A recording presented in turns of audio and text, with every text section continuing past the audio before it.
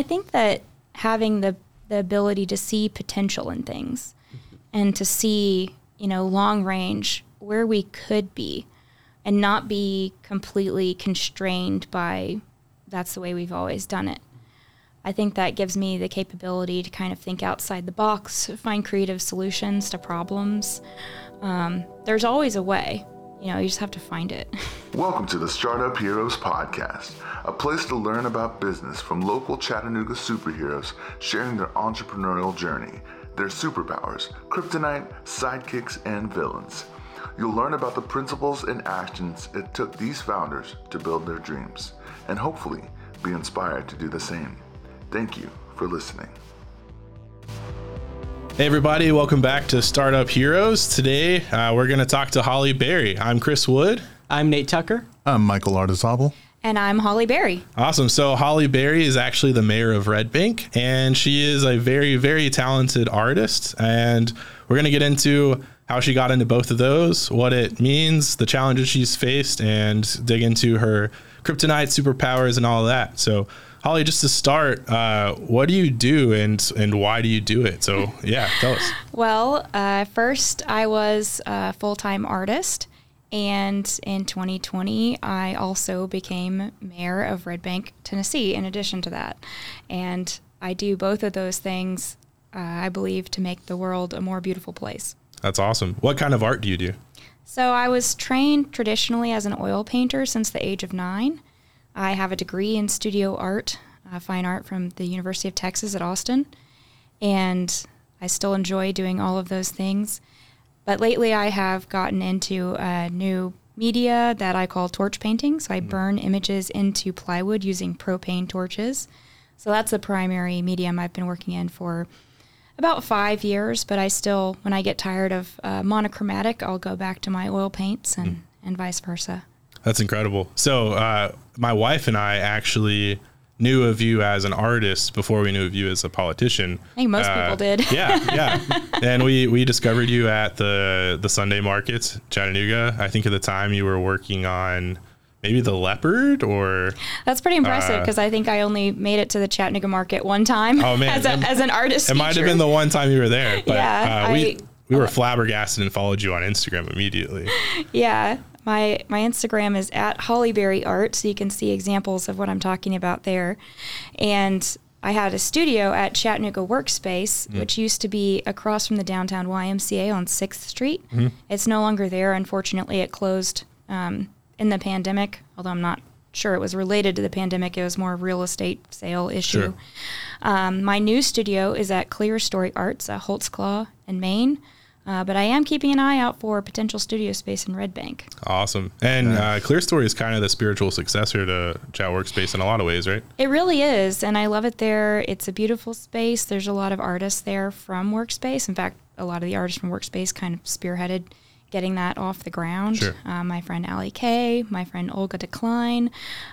We've got a good chunk of artists there, I call them classics, from Workspace. But also about a lot of new artists there, too. I think there's over 40 artists in that building now, so definitely worth checking out. They have an open studio the first Friday of every month.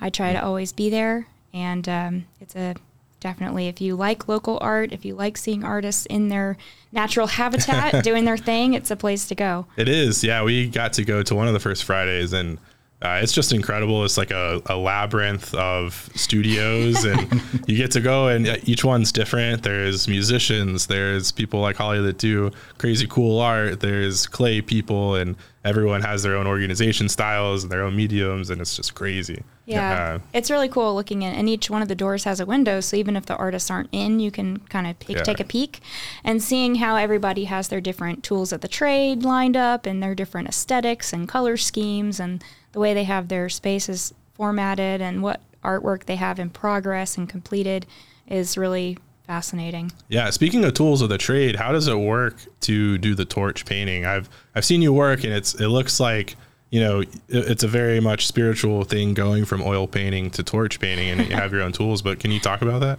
Yeah, it was just an experiment. The thing about art is you have to always be willing to kind of go outside your comfort zone if you want to continue to improve and evolve and adapt. And the the key to experimentation is being willing to fail. I think that's something that has a common thread between a lot of business and art. Yeah, 100%. You have to be willing to take that risk, and you have to be willing to take the risk of failure in order to find something new. If you keep doing the same old, you can, be successful that way. You can make a living that way, but you're not going to change the world. Yeah. You're not going to find a new niche. You're not going to make something uniquely you if you're not willing to take that risk. So I had a piece of wood. I was thinking about doing a charcoal drawing on the wood instead of on paper, just because I like charcoal drawing and I like painting on wood panels as opposed to canvas. It's more durable. You can sand it and scrape it. You don't have to worry about punching a hole through it. It lasts longer. It doesn't expand and shrink and crack. So I started drawing on this piece of wood with the charcoal, and it occurred to me, well, charcoal is made out of burned wood, right? So instead of applying burned wood to this wood, maybe instead I could convert the wood that's already there into charcoal. Wow. And I got my handy-dandy propane plumber's torch out of my kitchen, where I had been using it to make creme brulee since my college days, when I bought it for my ceramics class to dry clay so I could attach handles to mugs. And it still has clay covered over the handle. And I started burning it just freehand the first time, and it turned out so much better than I expected, and people responded so much to that piece that even though I kind of sat it in a corner of my studio for about a year, not sure what to do with it, what to call it, how to price it, how to hang it, how to frame it, eventually it garnered so much interest that I had to figure out a way. Yeah. And so I have gradually adapted and developed more sophisticated tools and techniques to have better control over my medium. And now the torch paintings I make are far more advanced than the early ones. Oh my gosh, yeah. If you see them around town, you'll be really confused at first at what you're seeing, because you're like, is that painted on there? Is it a photo? And then if you know Hollie, you're like, oh my gosh, she burned it on there. Yeah, that's one of the reasons I started doing demos at all of my shows and gallery openings and that kind of thing, is because people would see it on the wall and go, oh, are these painted? Are these stained? Are they printed, photographs printed onto wood? What is this medium? And it's so much easier to show people than to tell. So I started making a habit of doing regular demonstrations. And then I started getting paid to do live demonstrations as gigs at events. That's amazing. Like Chattanooga's Zoo, Spirits in the Wild, I go to every year. They're private parties. I do all kinds of events around town. Before the pandemic, actually, my pandemic story, we're all going to have that, like, where were you? Like 9/11. Yeah, it's like I was going to say our own 9/11, but we're also 9/11. It's another one for us, unfortunately. And for me, I had 2 gigs booked back to back at the Chattanooga Aquarium. And the first day, everything was normal. We had food catered in. There was over 100 people in attendance. Yep. We were giving hugs. Everything was perfectly normal. And I actually left all my tools at the aquarium overnight because I had another demo booked the very next day. And I got a call midway through the day following my demo saying, come pick up your tools, we're closing the aquarium. And my second demo never happened. So that's how quickly it struck. And I went from having gigs booked, at least 1 to 2 a month to nothing for all of 2020. Most of 2021, things are starting to kind of open back up. I'm starting to book some more gigs again. But honestly, the silver lining is leading into, that's how I ended up in office. Yeah. That's opening. That's incredible.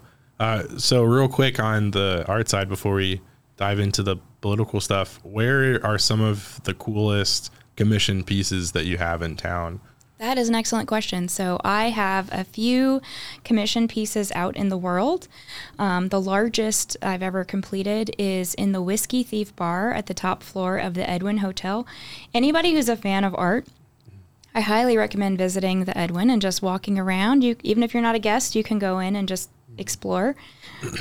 They have the premier collection of local art in the city. The Hunter Museum is great, but they don't have a lot of local contemporary art.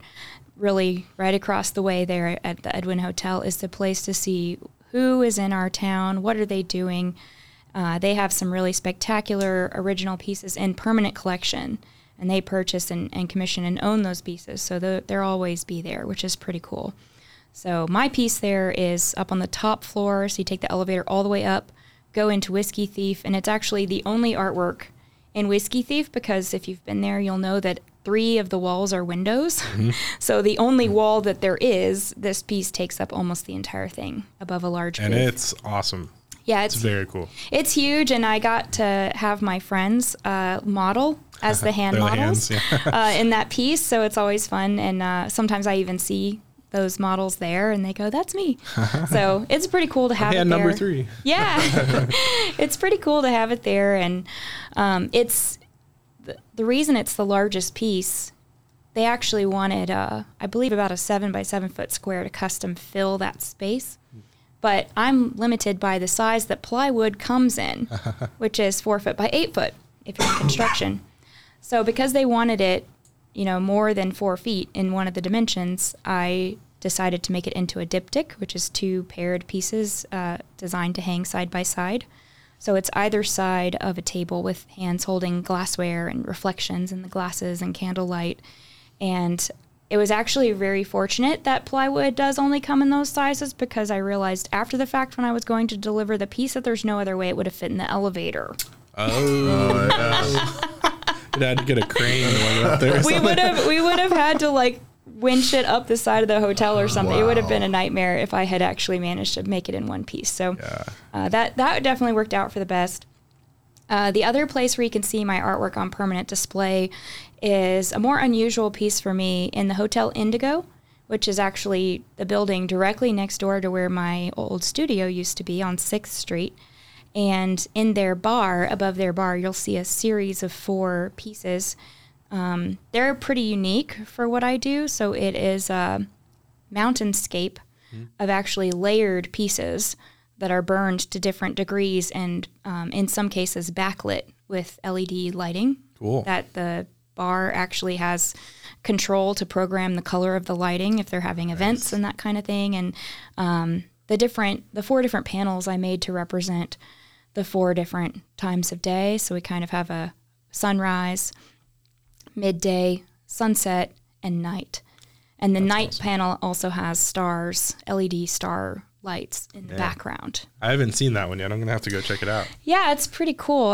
I really was drawn to come to Tennessee in the first place from Texas because of the mountains. So it was really nice to make a piece that was my inspiration for coming here.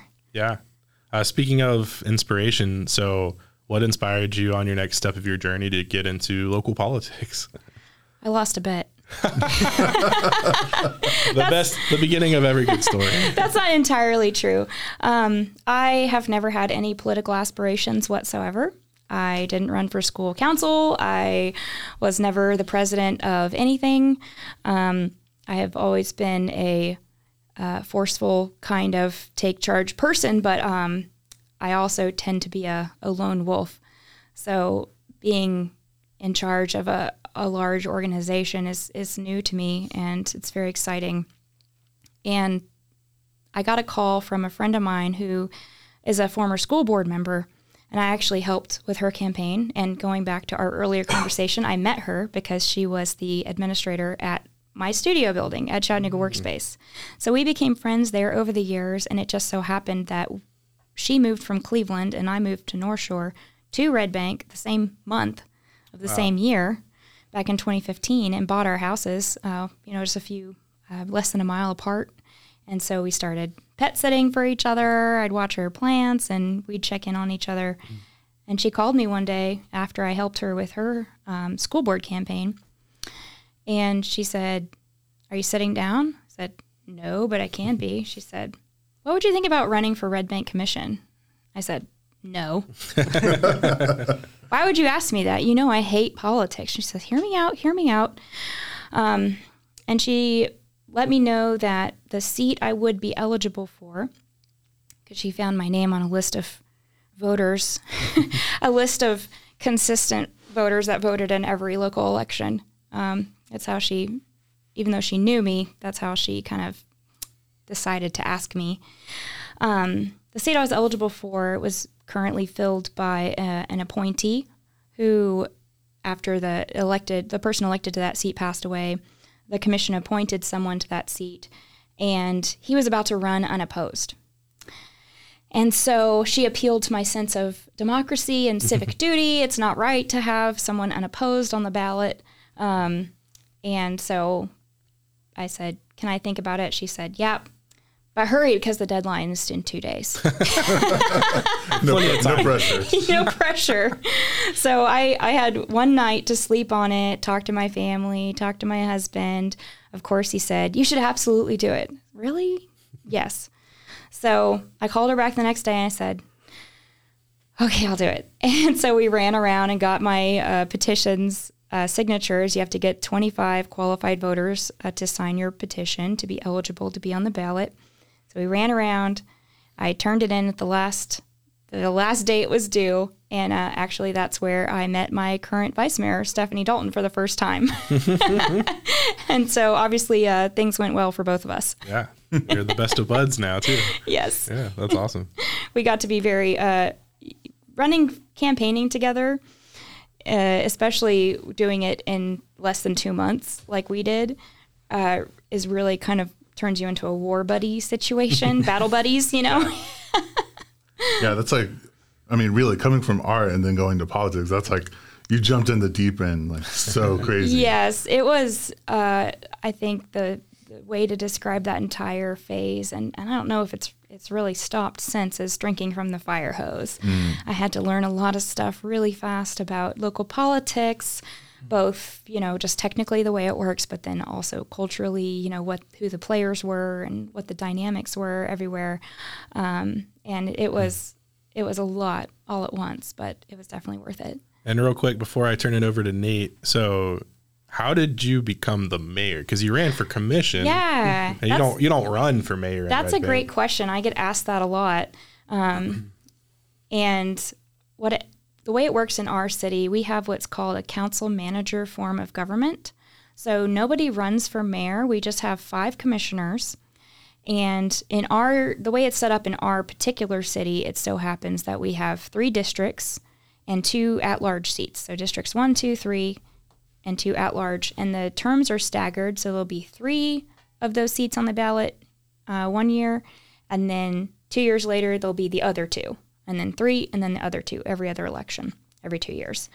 And after each election, every 2 years, whoever ends up winning those seats chooses from amongst themselves. We, the board, nominate and vote on who we want to be our mayor and vice mayor. That's every 2 years or every 4? Every 2 years. Okay. Yeah. So I had to run in 2020. I have to run again this year in 2022, again, because I mentioned the way I ended up running was filling in a term for someone who passed away. And Stephanie was running on a regularly scheduled 4-year term. And so actually Stephanie and I will never be on the same campaign cycle again, because she was running for a regular 4-year term. I was running for the remainder of a 4-year term that only had 2 years left. So even though I was nominated and voted in as mayor this time, even if I had gotten a 4-year term, like say if we had made Stephanie mayor, we would still nominate and elect from among ourselves a new mayor at November 2022, regardless, even though she had time left on her term. So that's just how it works in our form of government. That's in our charter. So that's not something that's easy to change. And I think it works pretty well because the mayor doesn't have any extra power. I'm not like Mayor Kelly. I can't just dictate from on high, this is the way I want things to be. Of course, he has to answer to city council, but he makes the budget, for example, and city council approves the budget. I don't make the budget for Red Bank. Our city manager does that. I actually like it that way. I actually recall listening to an interview with Mayor Kelly where he suggested that Chattanooga might be better served by a city manager form of government, because the people that have the skills to run and be elected to mayor aren't necessarily the same people that have the skills to administer a city. Yeah. necessarily.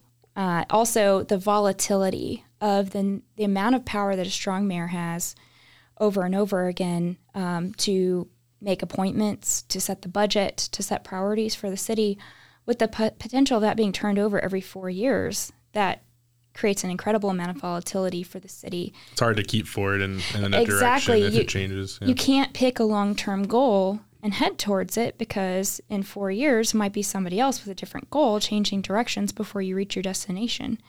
And so for that reason, I think the city manager system is stronger, because the board as a whole has one employee, which is the city manager. So the 5 of us hire that city manager, which we just did last year. And that person can carry through multiple elections. Granted, the position of city manager can also be volatile as, the elections can change who your bosses are. Which we also saw. Yes. But that can be, it has the potential of carrying through. And there are city managers who make it for, a full career in a city. And when that happens, it can be good for a city to have that kind of continuity. And also then that city manager is the boss, the CEO of the city. This is the business community I'm talking to. So exactly. You'll understand that the board of commissioners of the city of Red Bank is like the board of a corporation, and the city manager is like the CEO. So the board can hire and fire the CEO, but the CEO ultimately makes the day-to-day decisions and running the operation of the business or the city. And so it creates a buffer between the elected officials that are potentially volatile and the city employees who, are doing a great job for us. So it's a good system, and that's a very long answer to why there's not a mayor on the ballot. Well, and Martin has done a fantastic job so far. I always enjoy our conversations, and from all of the meetings I've been to, he does a really good job at not being on one side or the other, and just making sure everyone understands why people think what they do, and keeping up kind of a neutral setting and trying to find a compromise if people very much want what they want. So. Yeah, our city manager, Martin Granum, has been doing a fantastic job since he started in October of last year, when he was hired by a unanimous 5-0 vote of our board. And he has endeavored to make every vote since a 5-0 vote. Now, there's certain things that we just, that might not be possible on, like our liquor or our beer ordinance. We did actually get a 5-0 on our liquor ordinance, which is pretty great. But he loves every member of our board. He thinks they're all, looking out for the best interests of the city. And he has a good working relationship, I think, with each and every one of us, and helping us be stronger, working together as a body. Yep. Well, fantastic. Yeah. I followed your campaign very closely, Hollie. I just thought it was fascinating because I had known about you purely as an artist. Through Scenic Trend, my art magazine, we'd written about you several times. Yes. And I think I remember I messaged you originally in 2020 because I wanted to learn more about what it was like for you as an artist who'd had their studio closed, which unfortunately happened to so many artists in Chattanooga. Yes, it did. Yeah. And while we were talking, you just happened to drop in there like, by the way, I'm running for this position in Red Bank. That was baffling. But yeah. And just watching you become this leader has been fascinating. I had never really thought about Red Bank politics before, and now it's something that I regularly monitor despite not even living in that part of the area. And so as someone who's now had to assume that role, what would you say has been your superpower that's helped you become someone who can lead others and represent them? Well, I know one thing is, as an artist, I always have a vision. I see things for what they can be, not for what they are. I always thought it was silly what house stagers do, because they fix the house up and paint the walls and put furniture to pretend like there's somebody living there. And I didn't really get that, because you don't know anything, that you don't know how other people perceive things. And in my mind, I can always visualize this is exactly what it would look like if I lived here, or if somebody lived here, if it was fully furnished, if I changed the wall color, if I changed this. You can see the bones of the house and all the different potentials it has. It took me a while to learn that everybody can't do that. I didn't really figure that out for a long time in my life. That's fantastic. Yeah. Would you be able to give us like any like examples of like places where you've had like an intersection of your artist and political life? Let me think about that one for a second. I mean, the obvious one is working on our public art ordinance right now. Actually, one of my first forays into Chattanooga area politics was the donut mural. I don't know if you guys remember that. The donut mural drama that happened on South Side on the next to Mad Priest over there. Yes. So it's a mural that was commissioned by Coke's Bakery on Main Street. Yeah. Or not on Main Street, on Broad Street. And it's actually, the mural is not on Coke's. It's on an outbuilding owned by Coke's. And it so happens that the Chattanooga sign ordinance does not delineate between murals and signs sufficiently. And so the code's enforcement interpreted a mural of flying donuts to be a commercial, quote unquote, commercial message for the donut shop because they sold donuts. Now, the irony of that is that literally any other business other than that shop, across the street would have been perfectly fine to paint a mural of donuts, but simply because they sold donuts, it wasn't allowed, which seems, especially as an artist, arbitrary to me. Now, granted, I don't think that's the best mural in the world, and I definitely think they overpaid for an out-of-town artist to come and paint it when they definitely could have gotten a better local artist for cheaper. But all of that aside, I have had local artist friends have murals painted over because of the same issue with the Chattanooga sign ordinance. So I actually started a petition to save the donut mural. Nice. And it got I made it on change.org, one of those free sites, and I was just like, let's send this to my friends and see. And then the next day it had 10,000 signatures, and the news was calling me, and I was like, what? Apparently people really like this donut mural. And I ended up on this committee, and then they ended up putting a moratorium on it. And honestly, I still don't know what became of that. I feel it's still there. Well, the mural is still there, but I don't know if the structural changes to the sign ordinance have actually been fixed. But I haven't heard of this enforcement coming up since then. But anyways, Red Bank had a similar issue. So we have a new business in town that just opened up a couple years ago called Bud Floral and Home. And they hired an outside artist from Miami, I think, to paint a mural on the side of their building that was an older Hispanic gentleman who was a flower farmer. That was the reference material, surrounded by flowers. And this was a flower shop. And the Red Bank sign ordinance does not differentiate between signs and murals, and it says signs cannot cover more than 20% of your wall area. So this is a business relevant topic. And it was deemed to be a sign. And so literally the city went out and counted bricks and told the business owner, you need to paint over this many bricks in order to come back into compliance with our sign ordinance. And they left it up to the business owner what part to paint over. Well, this shop is a flower shop, and so they painted over everything but the flowers. Oh. Which was unfortunately the Hispanic gentleman.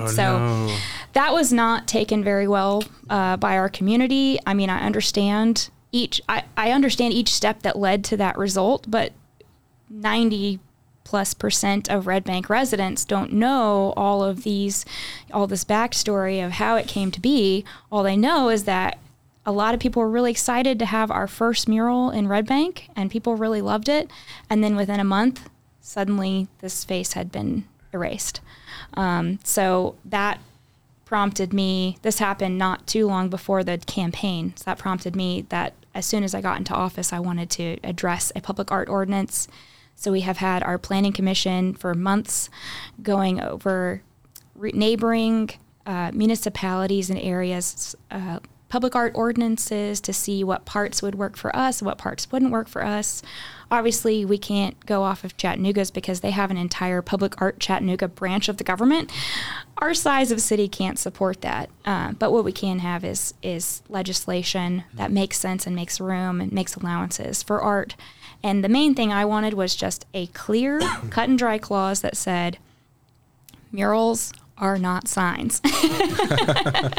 And basically the way, that everything has to have legal definition. So if it doesn't have a call to action, a commercial call to action, logos, trademarked logos or messages or slogans, or prices, anything like that, then it is not a sign. And so that would allow for things like the donut mural. That would allow for the flower shop to have a flower mural. Play Dog Excellent could put a dog mural if they wanted to.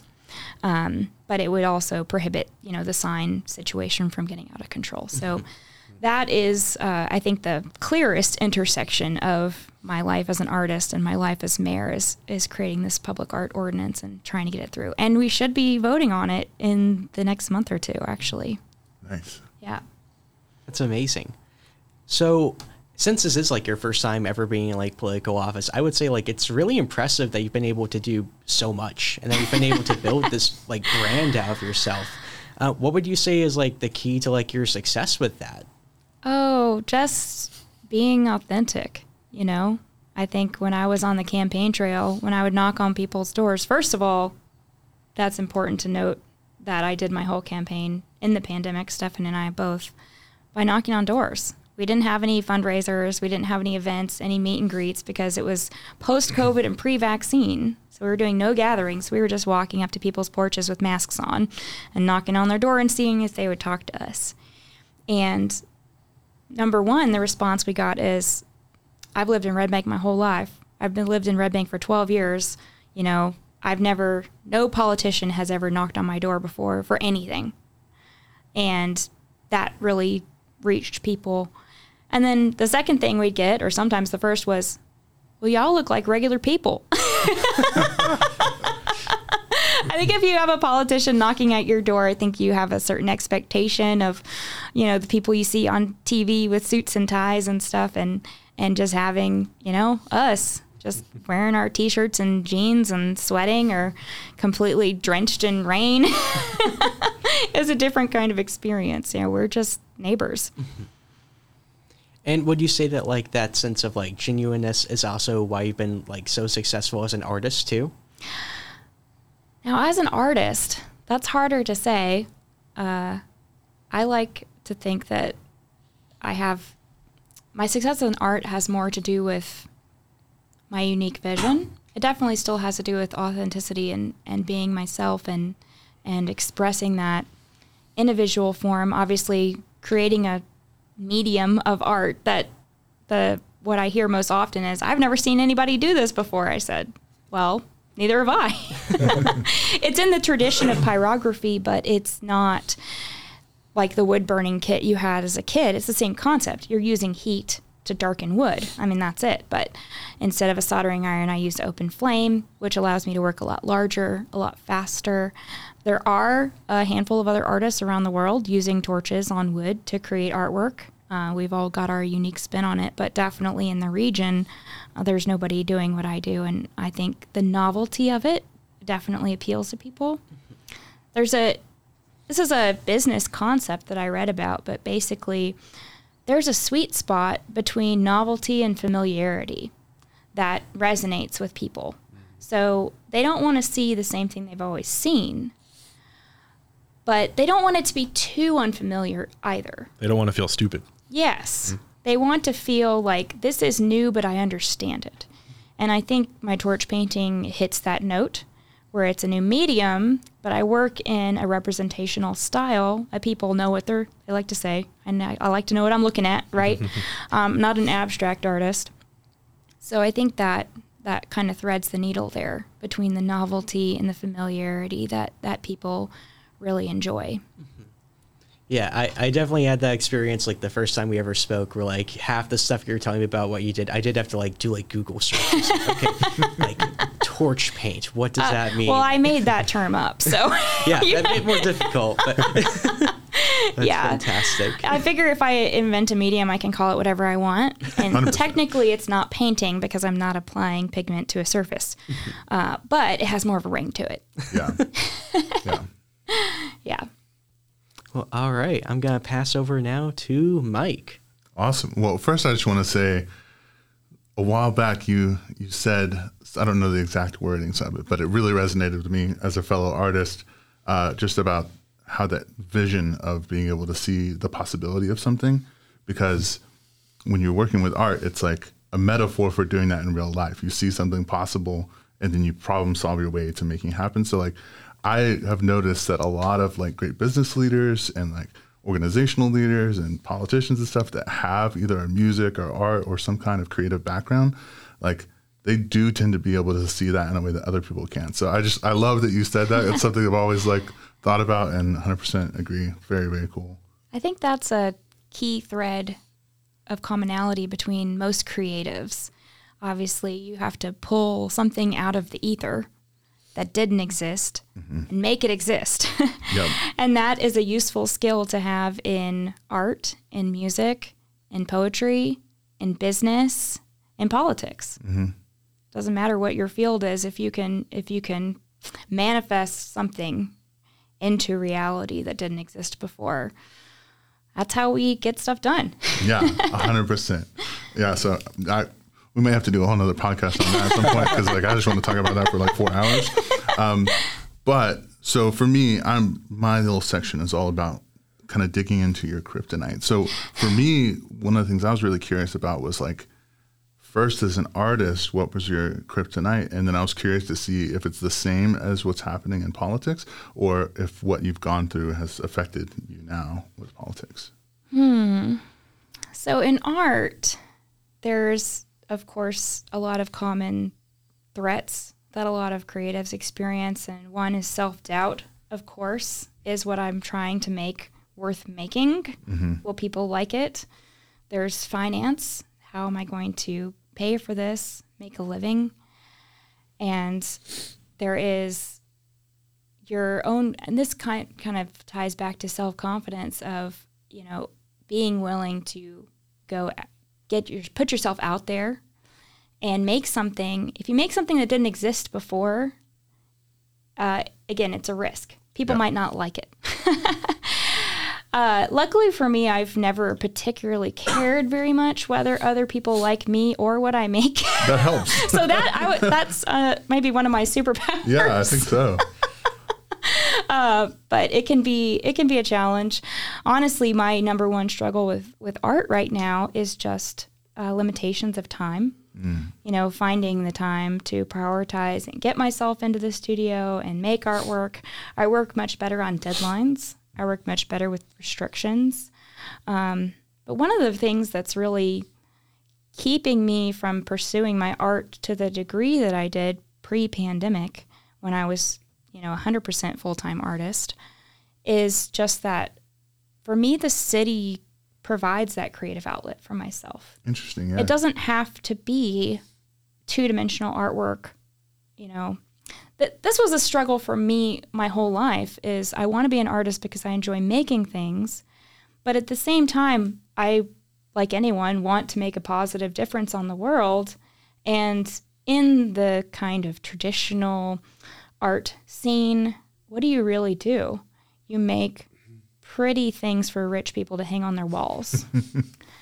And I enjoy the process of doing that. I enjoy making the pretty things. And then when the rich people put them on their walls, that gives me money to be able to keep making pretty things. So I had made my peace with that, being a fulfilling type of work. But now that I am working in the city and I'm seeing things become real around me in the community where I live and becoming things that my neighbors and friends can use, that's so much more satisfying and fulfilling than just making pretty things for rich people to hang on their walls. Yeah. So it's kind of draining my energy for that task. Yeah, that's super interesting. But I guess like tying it back to that realization that like true creativity is having a vision and then problem solving your way to do it. Like it 100% makes sense. You're doing the same thing. I'm doing it. You had an evolution to wood burning, and then you had an evolution to doing it in your community. I just have a very different outlet and medium now than I had access to previously. Yeah. And also collaboration. You know, I've worked with other artists on collaborative projects before. I was the local team, speaking of murals, I was the local team leader on the MLK mural. Very cool. Yeah, the one on the AT&T building that wraps an entire city block. A really big one, yeah. Yeah, it's like that's a big 30,000 square feet. Yeah. And I'm actually a very skilled lift operator. Were you skilled before? Or was that in the midst of doing it? That was an on-the-job training situation. But I'm probably a little rusty now. But in 2015, I could thread the needle and drive a lift while navigating the wheels around and over, straddling the manhole covers so that I didn't punch through the utility plates, between trees and light poles while weaving the basket underneath power lines and over moving traffic. Wow. So if there was the claw game for The claw. yeah, if there was a game, the claw for driving a lift, I would have definitely been the champion at that time. That's a very unique thing you can put on like a resume. Yes, excellent lift operator. They'll be like, wait, you didn't drive for Uber? And no. Wait, wrong lift. No, wrong lift. Oh yeah, not with the one with the I, not the Y. Yeah. But collaborating with that team, you know, I like creating something with a team, and it's amazing to watch people really come into their own. That's one of the other things I think our city manager is doing really well, is he's really empowering our department heads and other employees to take control and take charge of their own departments and tell us what they need and make independent decisions that's best for their departments. That I think makes our whole city stronger. And as a local elected leader, that's what I try to do also, is empower people to make their own decisions. That's why one of the first things that Vice Mayor Dalton put forth was a citizens advisory committee for our city, so that we could form a citizen committee on any topic that interested our residents, whether it be community gardens or libraries or small business development or any of these, you know, walkability, bikeability, whatever was a passion project for our citizens. We have created the rules to empower them to create their own committee to advise us and tell us what they want and make recommendations, policy recommendations, even request budgeted funds to carry out projects. So that's, you know, working collaboratively with our city staff or with our community to bring these things to life has been very satisfying. And I'll say Stephanie's porch talks are really good at informing citizens too. I always enjoy watching those. So you want to talk about those and just how they inform the citizens? Yeah, I have been a big fan of Vice Mayor Dalton's porch talks. So her handle is at Vice Mayor Stephanie Dalton, and her name is Stefanie Dalton. And she before each meeting, which we meet the first and third Tuesdays of each month, so either Sunday or Monday prior to those meetings, she will do a porch talk, and she will go over the agenda. And one of the things I really appreciate about the work she's doing there is by putting all of these terms, all of these agenda items into layman's terms and kind of giving the background, she gives citizens the opportunity to really wrap their heads around it prior to the meeting, do research, form opinions, and then if they want to come to our meetings and have let us know their thoughts, because we do have a citizens' comments portion of our meetings, and then they can do that. When Stephanie and I first started going to meetings together, when we first started campaigning before we were elected, it was really intimidating because the agenda would be read off line by line and say, okay, agenda, resolution number 24-1208, a resolution of the Board of Commissioners of the City of Red Bank, Tennessee, to enter into an agreement with so-and-so LLC blah, blah, blah, for the amount of $12,947. All in favor? Any opposed? Any comments? How are you supposed to have a comment on that? Yeah. How do you have any idea what we're talking about if that's all you hear? Well, and if the comments are after it's been voted on. Well, I did put those out of order, so we do. Well, no, but when I first started going to the meetings, one of my complaints to the commission was citizens' comments are at the end of the meeting. So, like, what? I mean, how do we comment on? Well, we do have. So the weird thing about state law is that we're actually not legally required to have any citizen comments ever for anything. When I found that out, I was flabbergasted.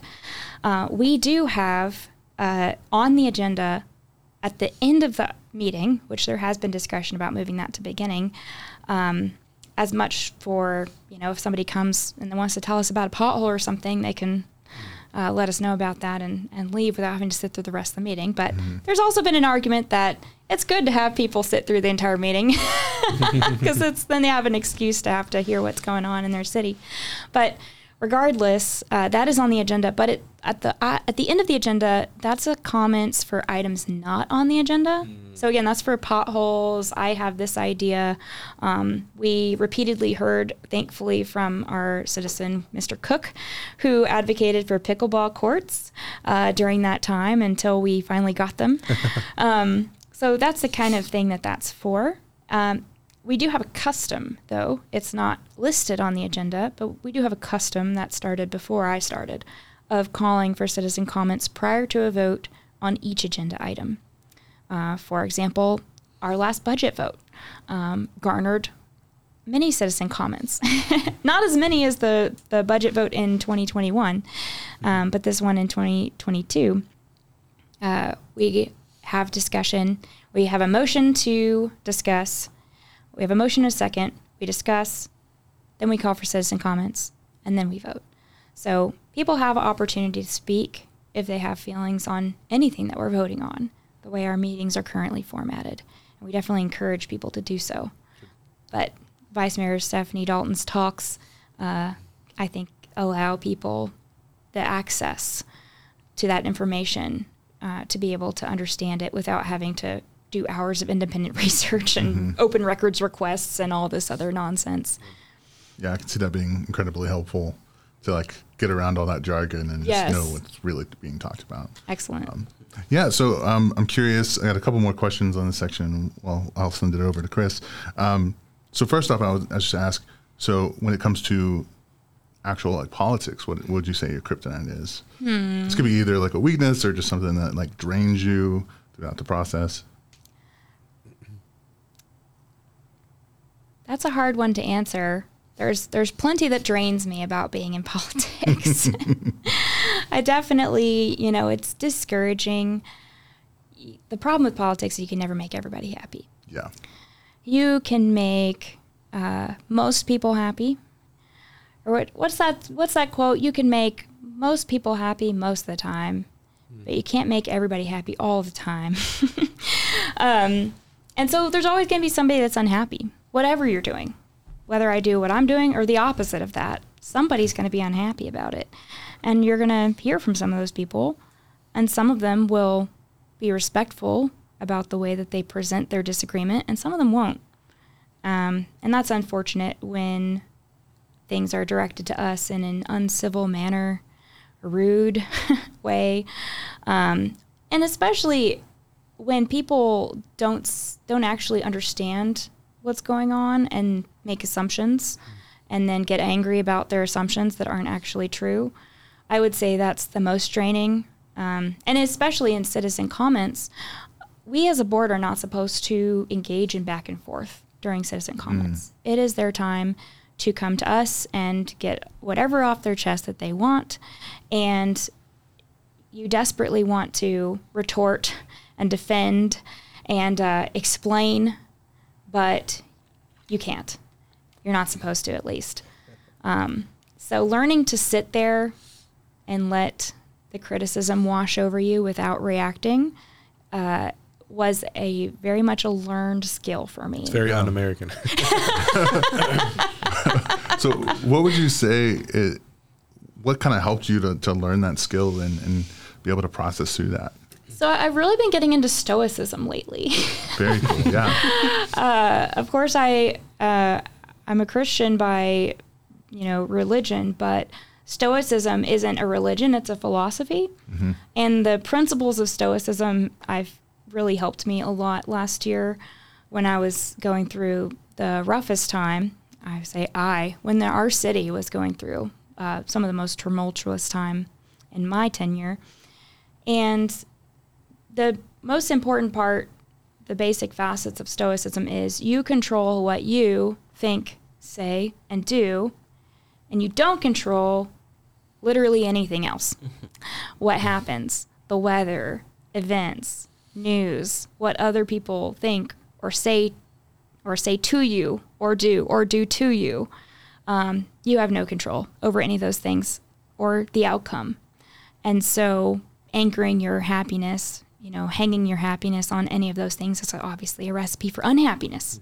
Yep. But if you hang your happiness on, I did my best, I said everything that I could say, and being happy with that, regardless of the outcome, then you can be happy, even in a terrible situation.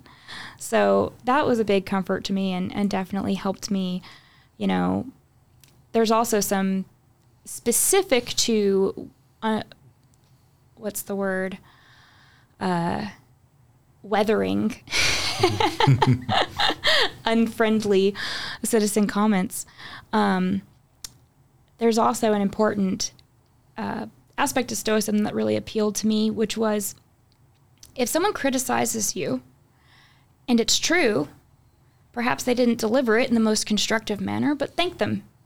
Yep. And if they say some criticism of you and it's not true, don't be angry, because it is a case of mistaken identity. They are criticizing the person they suppose you to be, and it has nothing to do with you, and it's none of your concern. So that helped me a lot, is realizing that people are criticizing who they have made me out to be and not who I am. And that really makes it easier to sit through anything anybody says. Yep. Then that takes a lot of, which I think is part of the whole pathway of going down Stoicism, is a lot of self-awareness. Mm-hmm. And it's interesting because that's been a similar journey for me. Maybe it's an artist thing. I don't know. Well, actually, I think that's one of the crossovers too between art and politics is I can't tell you how many artists that the world is missing out on right now because they're afraid to put themselves out there. They're afraid that people won't like their work. They're afraid of what people will say. They're afraid of criticism. And this is, again, like business, being afraid to fail, right?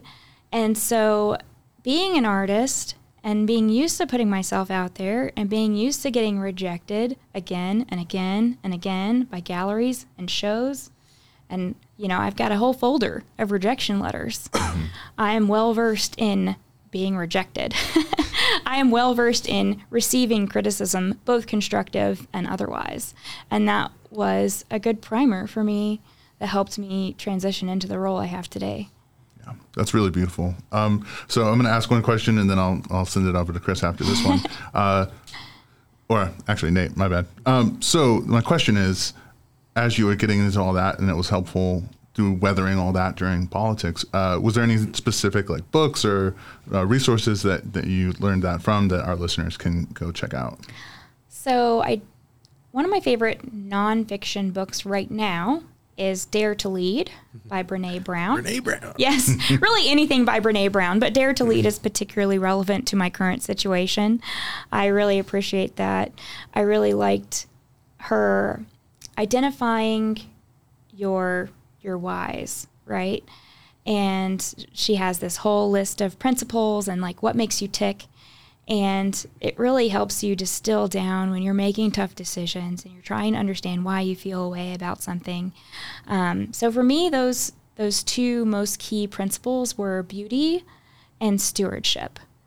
And stewardship means a lot of things to me, and it means everything from, being a good steward of the resources that I have personally, of the planet, of the city resources and finances, making sure that all of those are being taken care of. But furthermore, it means for me, future generations, because we are not going to be on this planet that long, and all of us are temporary, and so we have a responsibility to leave it a better place than we found it. And so that's something that's really key to me, and I really appreciate our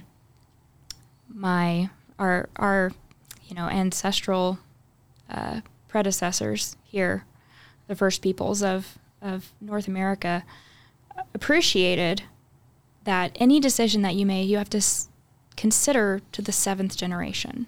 How will this decision positively or negatively impact the seventh generation from us, right?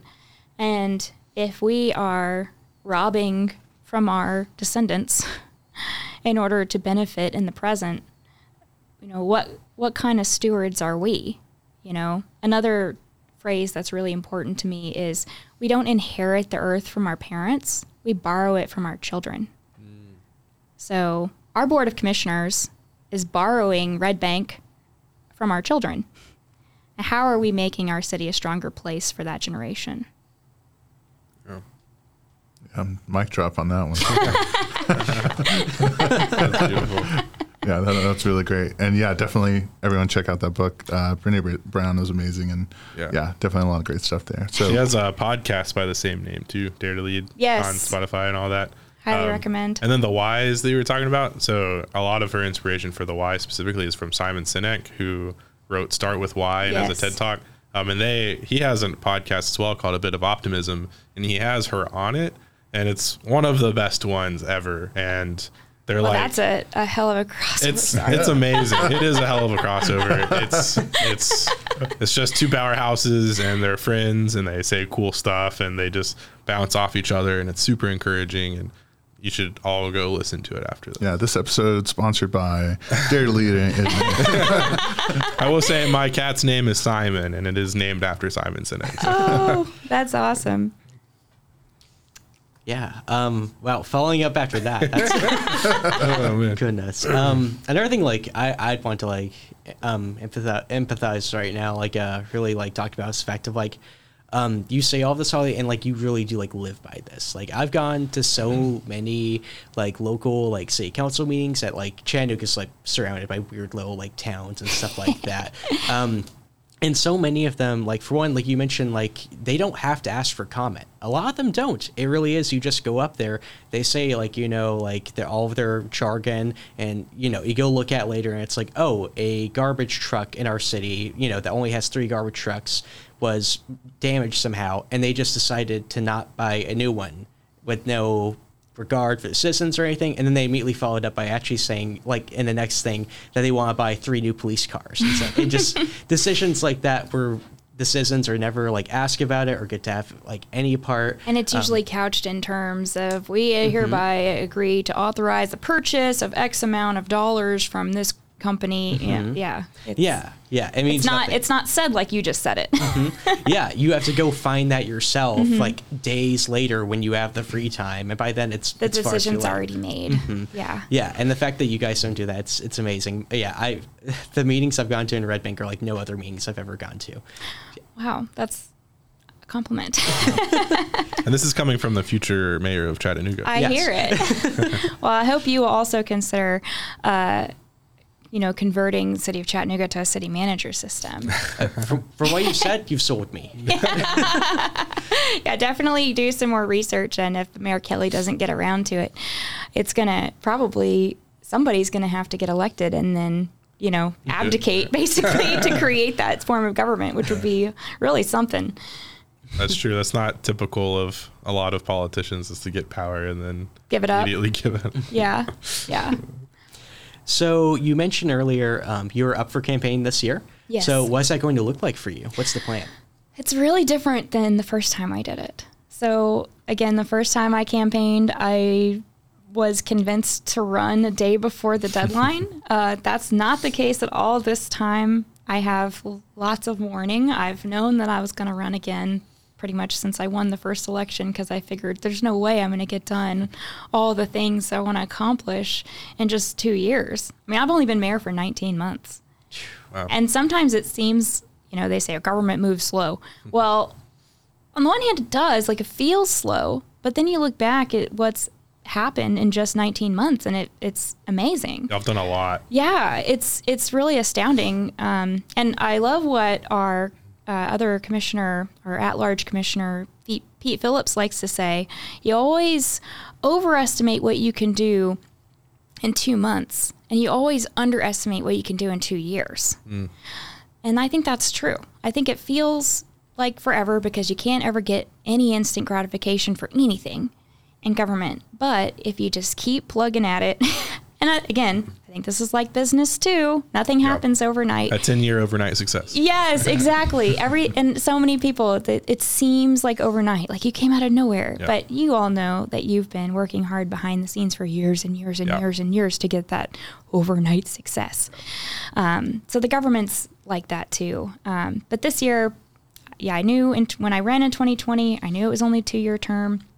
So I knew I'd almost definitely be running again in 2022, as long as I didn't get completely burned out, which I've managed not to, thanks to stoicism. And that's the other thing I wanted to say about stoicism is it has a connotation in modern usage of not caring about something. But that's not really what it means. And, if you say he had a stoic reaction to something, dead face, like Spock, emotionless. But that's not really what stoicism means. So one of the things about it is stoicism in Greek, stoia, means like the porch. And so the literal translation of stoicism from Greek is basically porch philosophy. So it's what the outside can see, but has no context for what's inside the house. Well, it was called porch philosophy because they used to sit on a particular porch and talk about it. Oh, I dug way too far into that. Yeah, talking about there we go. Vice Mayor Stephanie's porch talks, right? She's the stoic of Red Bank. Yeah, so I like to call it porch philosophy because it definitely sheds that negative emotionless connotation that you get from the word in modern use sometimes. Yeah. Please remind me of your question. Yeah. I got totally off track. Remind myself. Just what your plan was basically. Yes, running again in this year. My apologies. So in 2022, I already picked up my papers and got my signatures. And 67. That's right. So you only have to have 25 signatures to qualify. You want to always do extra because they can get thrown out for any number of reasons, from if the person is not registered to vote, if the person's voter registration is not up to date. And by the way, everyone, make sure that you are registered to vote by July 5th because early voting starts July 15th for the county race. I won't be on the ballot until the fall in November. But if they're not registered to vote, if their signature or their printed name or address is illegible, it'll get thrown out. So last year I did about 40 signatures because I was on a timeline just to be safe, and obviously I qualified just fine. But this year, when I went to pick up my papers on the first day they came available, they gave me 2 sheets of paper, front and back. It had 67 signatures, so I decided to make a game out of filling up both sheets of paper all the way, and I did. And I turned them in on Friday, so I'm pretty sure by the time this podcast come out, you can go on the Hamilton County Election Commission website and see I'll be qualified for the ballot. But this will be a very different experience because last time I was a nobody, except for in my art career, a few people knew who I was as an artist, but I didn't have any political background, any political experience. I had only been in Red Bank for about 5 years, so I didn't know that many people in town. I wasn't that well connected. But the number of amazing new friends that I've made, and so many of them who I met for the first time knocking on their door in 2020 and now have become close friends of mine, is so incredible. I told Stephanie, when we were getting to the end of our campaign in 2020, I don't regret running, even if we lose, because the sense of community that we've built is totally worth all the effort that we've put into this and more. And it's going to be, I feel like a part of Red Bank more than I ever did before. I've had other people comment on how Red Bank feels like more close and tight-knit, and they know more of their neighbors now. And that even started before we started campaigning, because in 2020, everybody got locked at home. That's when neighbors started getting to know each other better, out walking in their neighborhoods, waving to each other from their porches. And we kind of got to piggyback onto that momentum. And Red Bank is a place that I hope I can call home forever. And I hope I can be mayor a little bit longer. But I'm feeling good about this campaign year because now I do have a track record. Now I do have name recognition. Now I do have that network of people and neighbors and friends that I know who are going to support me and help me through this process, because campaigning is not easy, as I'm sure you can all guess. But I'm expecting to have a lot more volunteers this time, a lot more supporters, a lot more meet and greets and block parties and in-person events that we weren't able to do last time because of the pandemic. So it's going to be a very different world than last time. That's so exciting. I can't wait to be involved. I can't wait to see everything that you do. And so where can people today, as of this podcast going out, go to learn more about you? Sure. So I am active on social media. So you can look up Mayor Hollie Berry, and that's HOLLIE BERRY, on Facebook, on Instagram, on Twitter. And I also have a website. It's votehollieberry.com.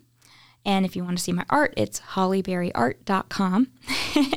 And whichever facet of this podcast interests you, that is where you can find more. Either way, you should go look at her art. It's fantastic. Yes. And if you are a Red Bank resident and you want to know more about our city government, it's redbanktn.gov.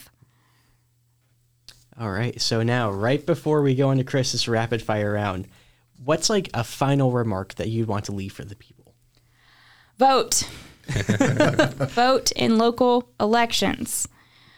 I totally understand disillusionment with presidential races and national races and feeling like you're powerless and like your vote doesn't count. But you know where your vote does count?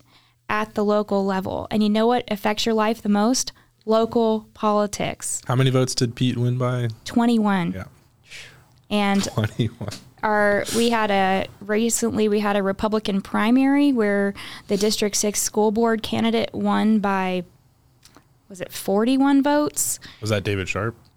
School board. Oh, wait, Republican. I'm sorry. Yeah, that was Republican primary school yeah. board.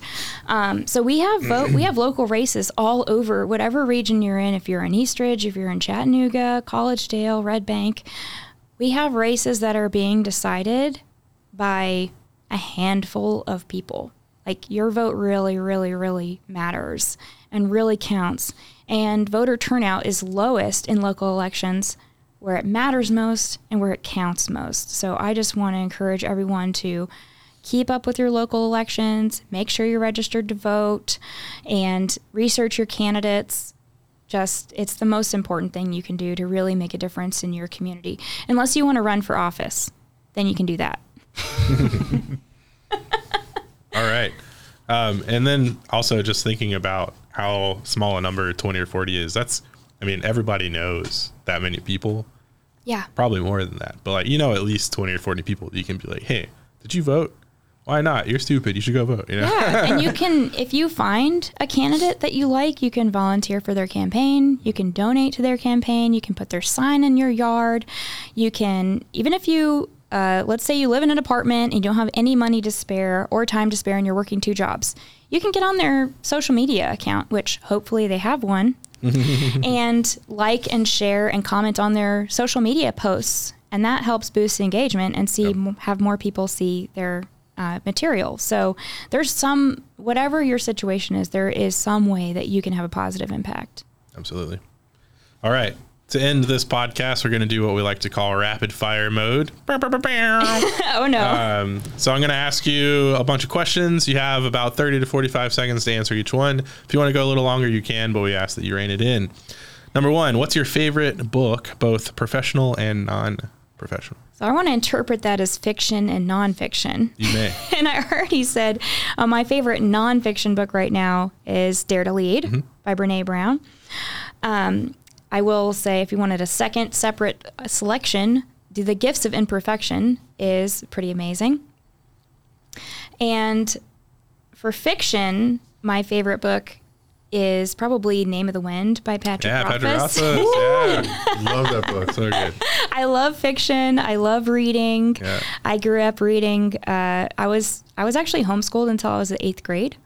And I grew up in the middle of nowhere in a rural town in Berkshire, Texas. And we did have a community library there, though. And so my mom would take me about once a week, and I would check out a stack of books. And then I would read them all in 1 week, and we'd go back the next week, and I'd check them back in and check them back out for a stack of books. And by the time I was in maybe junior high, we had to go to drive into town for a bigger library because I'd kind of gone through what the local neighborhood library had. But I grew up in the library, and I am that's one of the things I'm super passionate is making sure everybody has access to the library, especially now that it's more than just books. Yeah.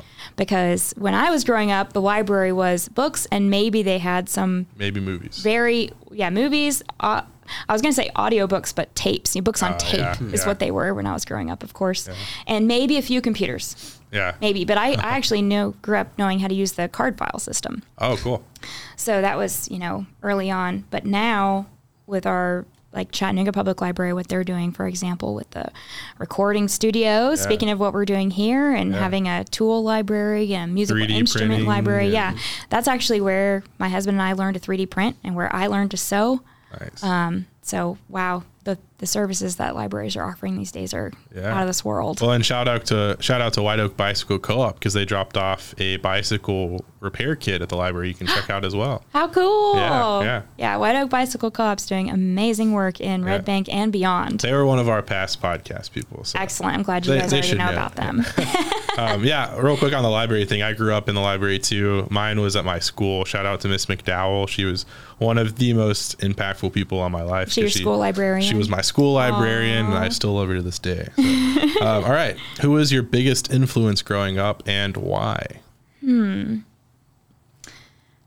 biggest influence growing up, Jacques Cousteau. Okay.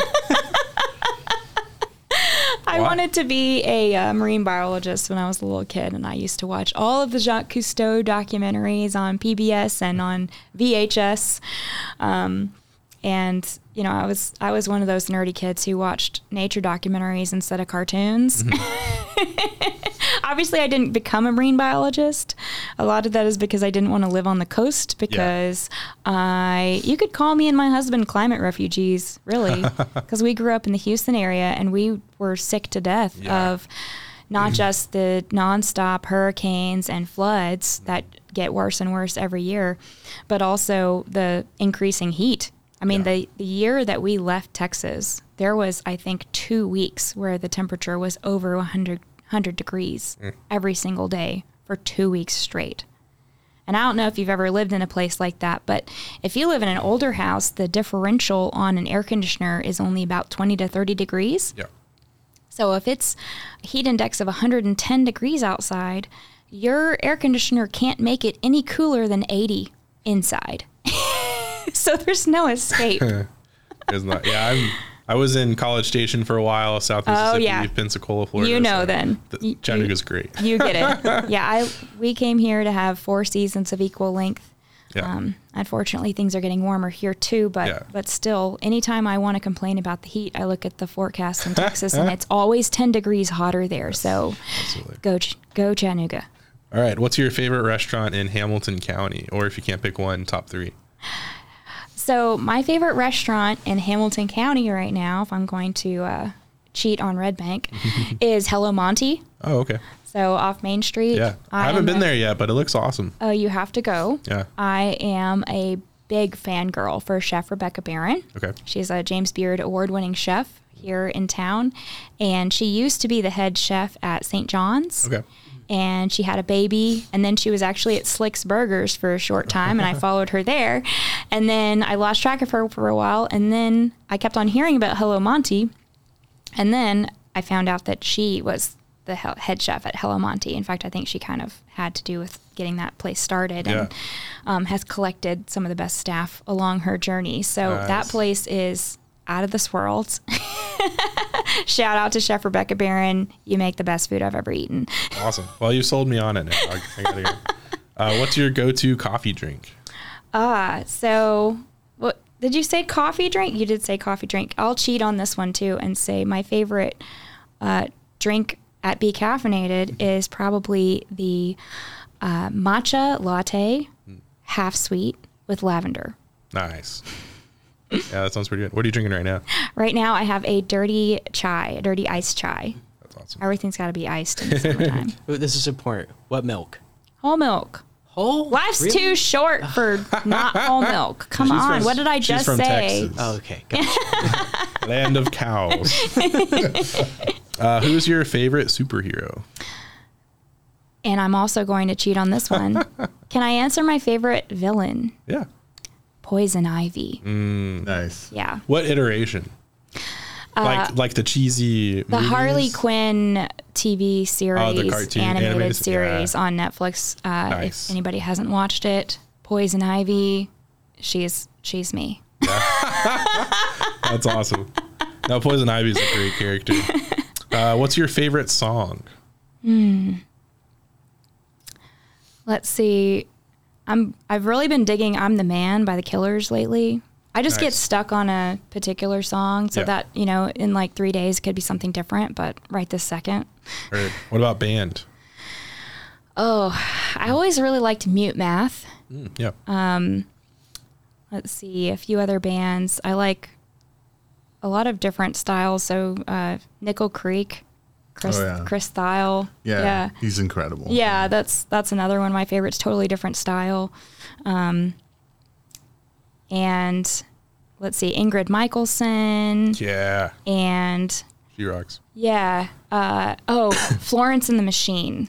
She's one of my favorites. Nice. Yeah. What about favorite artists? I'm going to go back and say Beats Antique also, if you guys haven't heard Beats Antique. My favorite artist, I don't know if I can answer that. Let's see. There's an equestrian artist that's at the tip of my tongue, but I don't know if I can remember her name right now.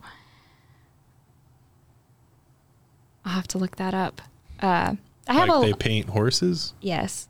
Yes. I was like, do they do it on horseback or is it horse that does the That would be cool, like horseback archery, but horseback painting. Yeah. Horseback artistry. It's like a polo thing, but it's a paintbrush. Oh, I don't know if you guys have ever watched polo in person, but it is intense. It's actually one of the only team sports I can get into.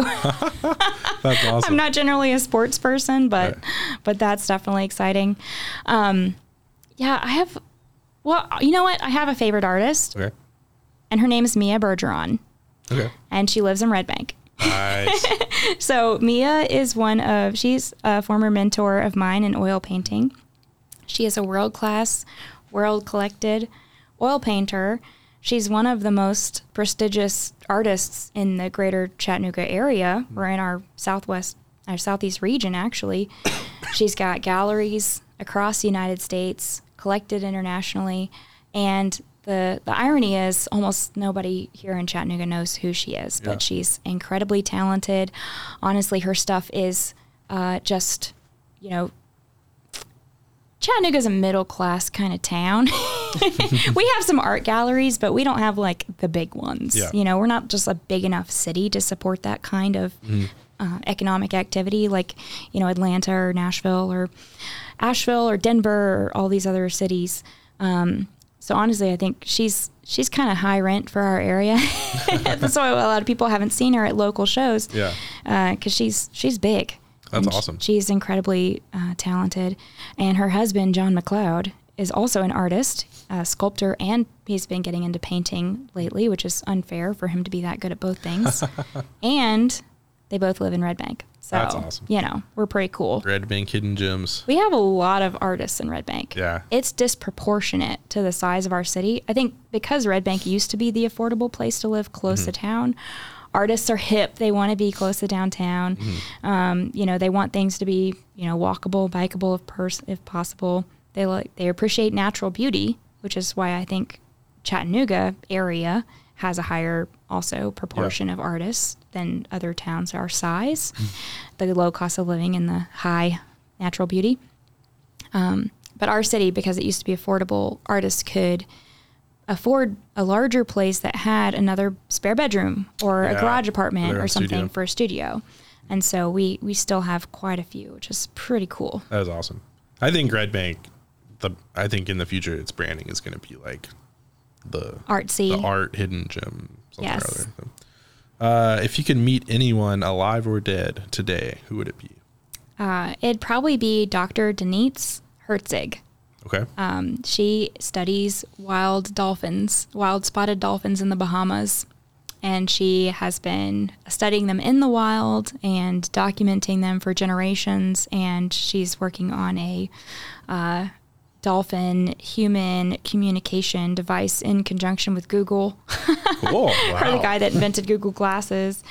So Hitchhiker's Guide to the Galaxy is coming true, basically. Full on. Yeah. I've been dying actually to go out there, and she has basically like ecotourism trips, and you can go help her study dolphins and document and stuff, and that would be my jam. And it sounds like she really knows what her porpoise is. Oh, you don't have a sound effect for that. What's your favorite thing to make? Oh, I love, of course, making artwork of all kinds, but I also love cooking, especially baking. So brownies, cookies, cakes, pies, anything like that. Creme brulee is one of my specialties. And very significant with your Yes. past. I might be a little bit pyro. It might cross over into a few different aspects of my life. But art is the obvious answer. My torch paintings, of course, I have great fun making those, but also cooking. Yeah. Harry Potter, Star Wars, or Lord of the Rings? Can I answer D, all of the above? Sure. 100%. A couple past people were like, D, none of the above. Oh, no. What are you doing on this podcast? Saw one movie one time. How do we even know you? To each their own. Yeah, I love Harry Potter. I'm a Ravenclaw. Nice. Star Wars. I know way too much about Star Wars because my husband is obsessed. Nice. Also, I'm a little offended that Star Trek isn't on this list. Wow. How dare you? Rule of threes. Oh, fine. And these are all more like operatic, like kind of stories. And Star Trek moves in a different direction. Yeah. Well, and we'll just go It with, is worthy though. It's pretty great. I was limiting it to John Williams composed. Well, you almost had like a literary theme going, but Star Wars isn't books. The other They are books. They were just written after. That does not count. That's fanfic. That does not count. Lord of the Rings, I like the books.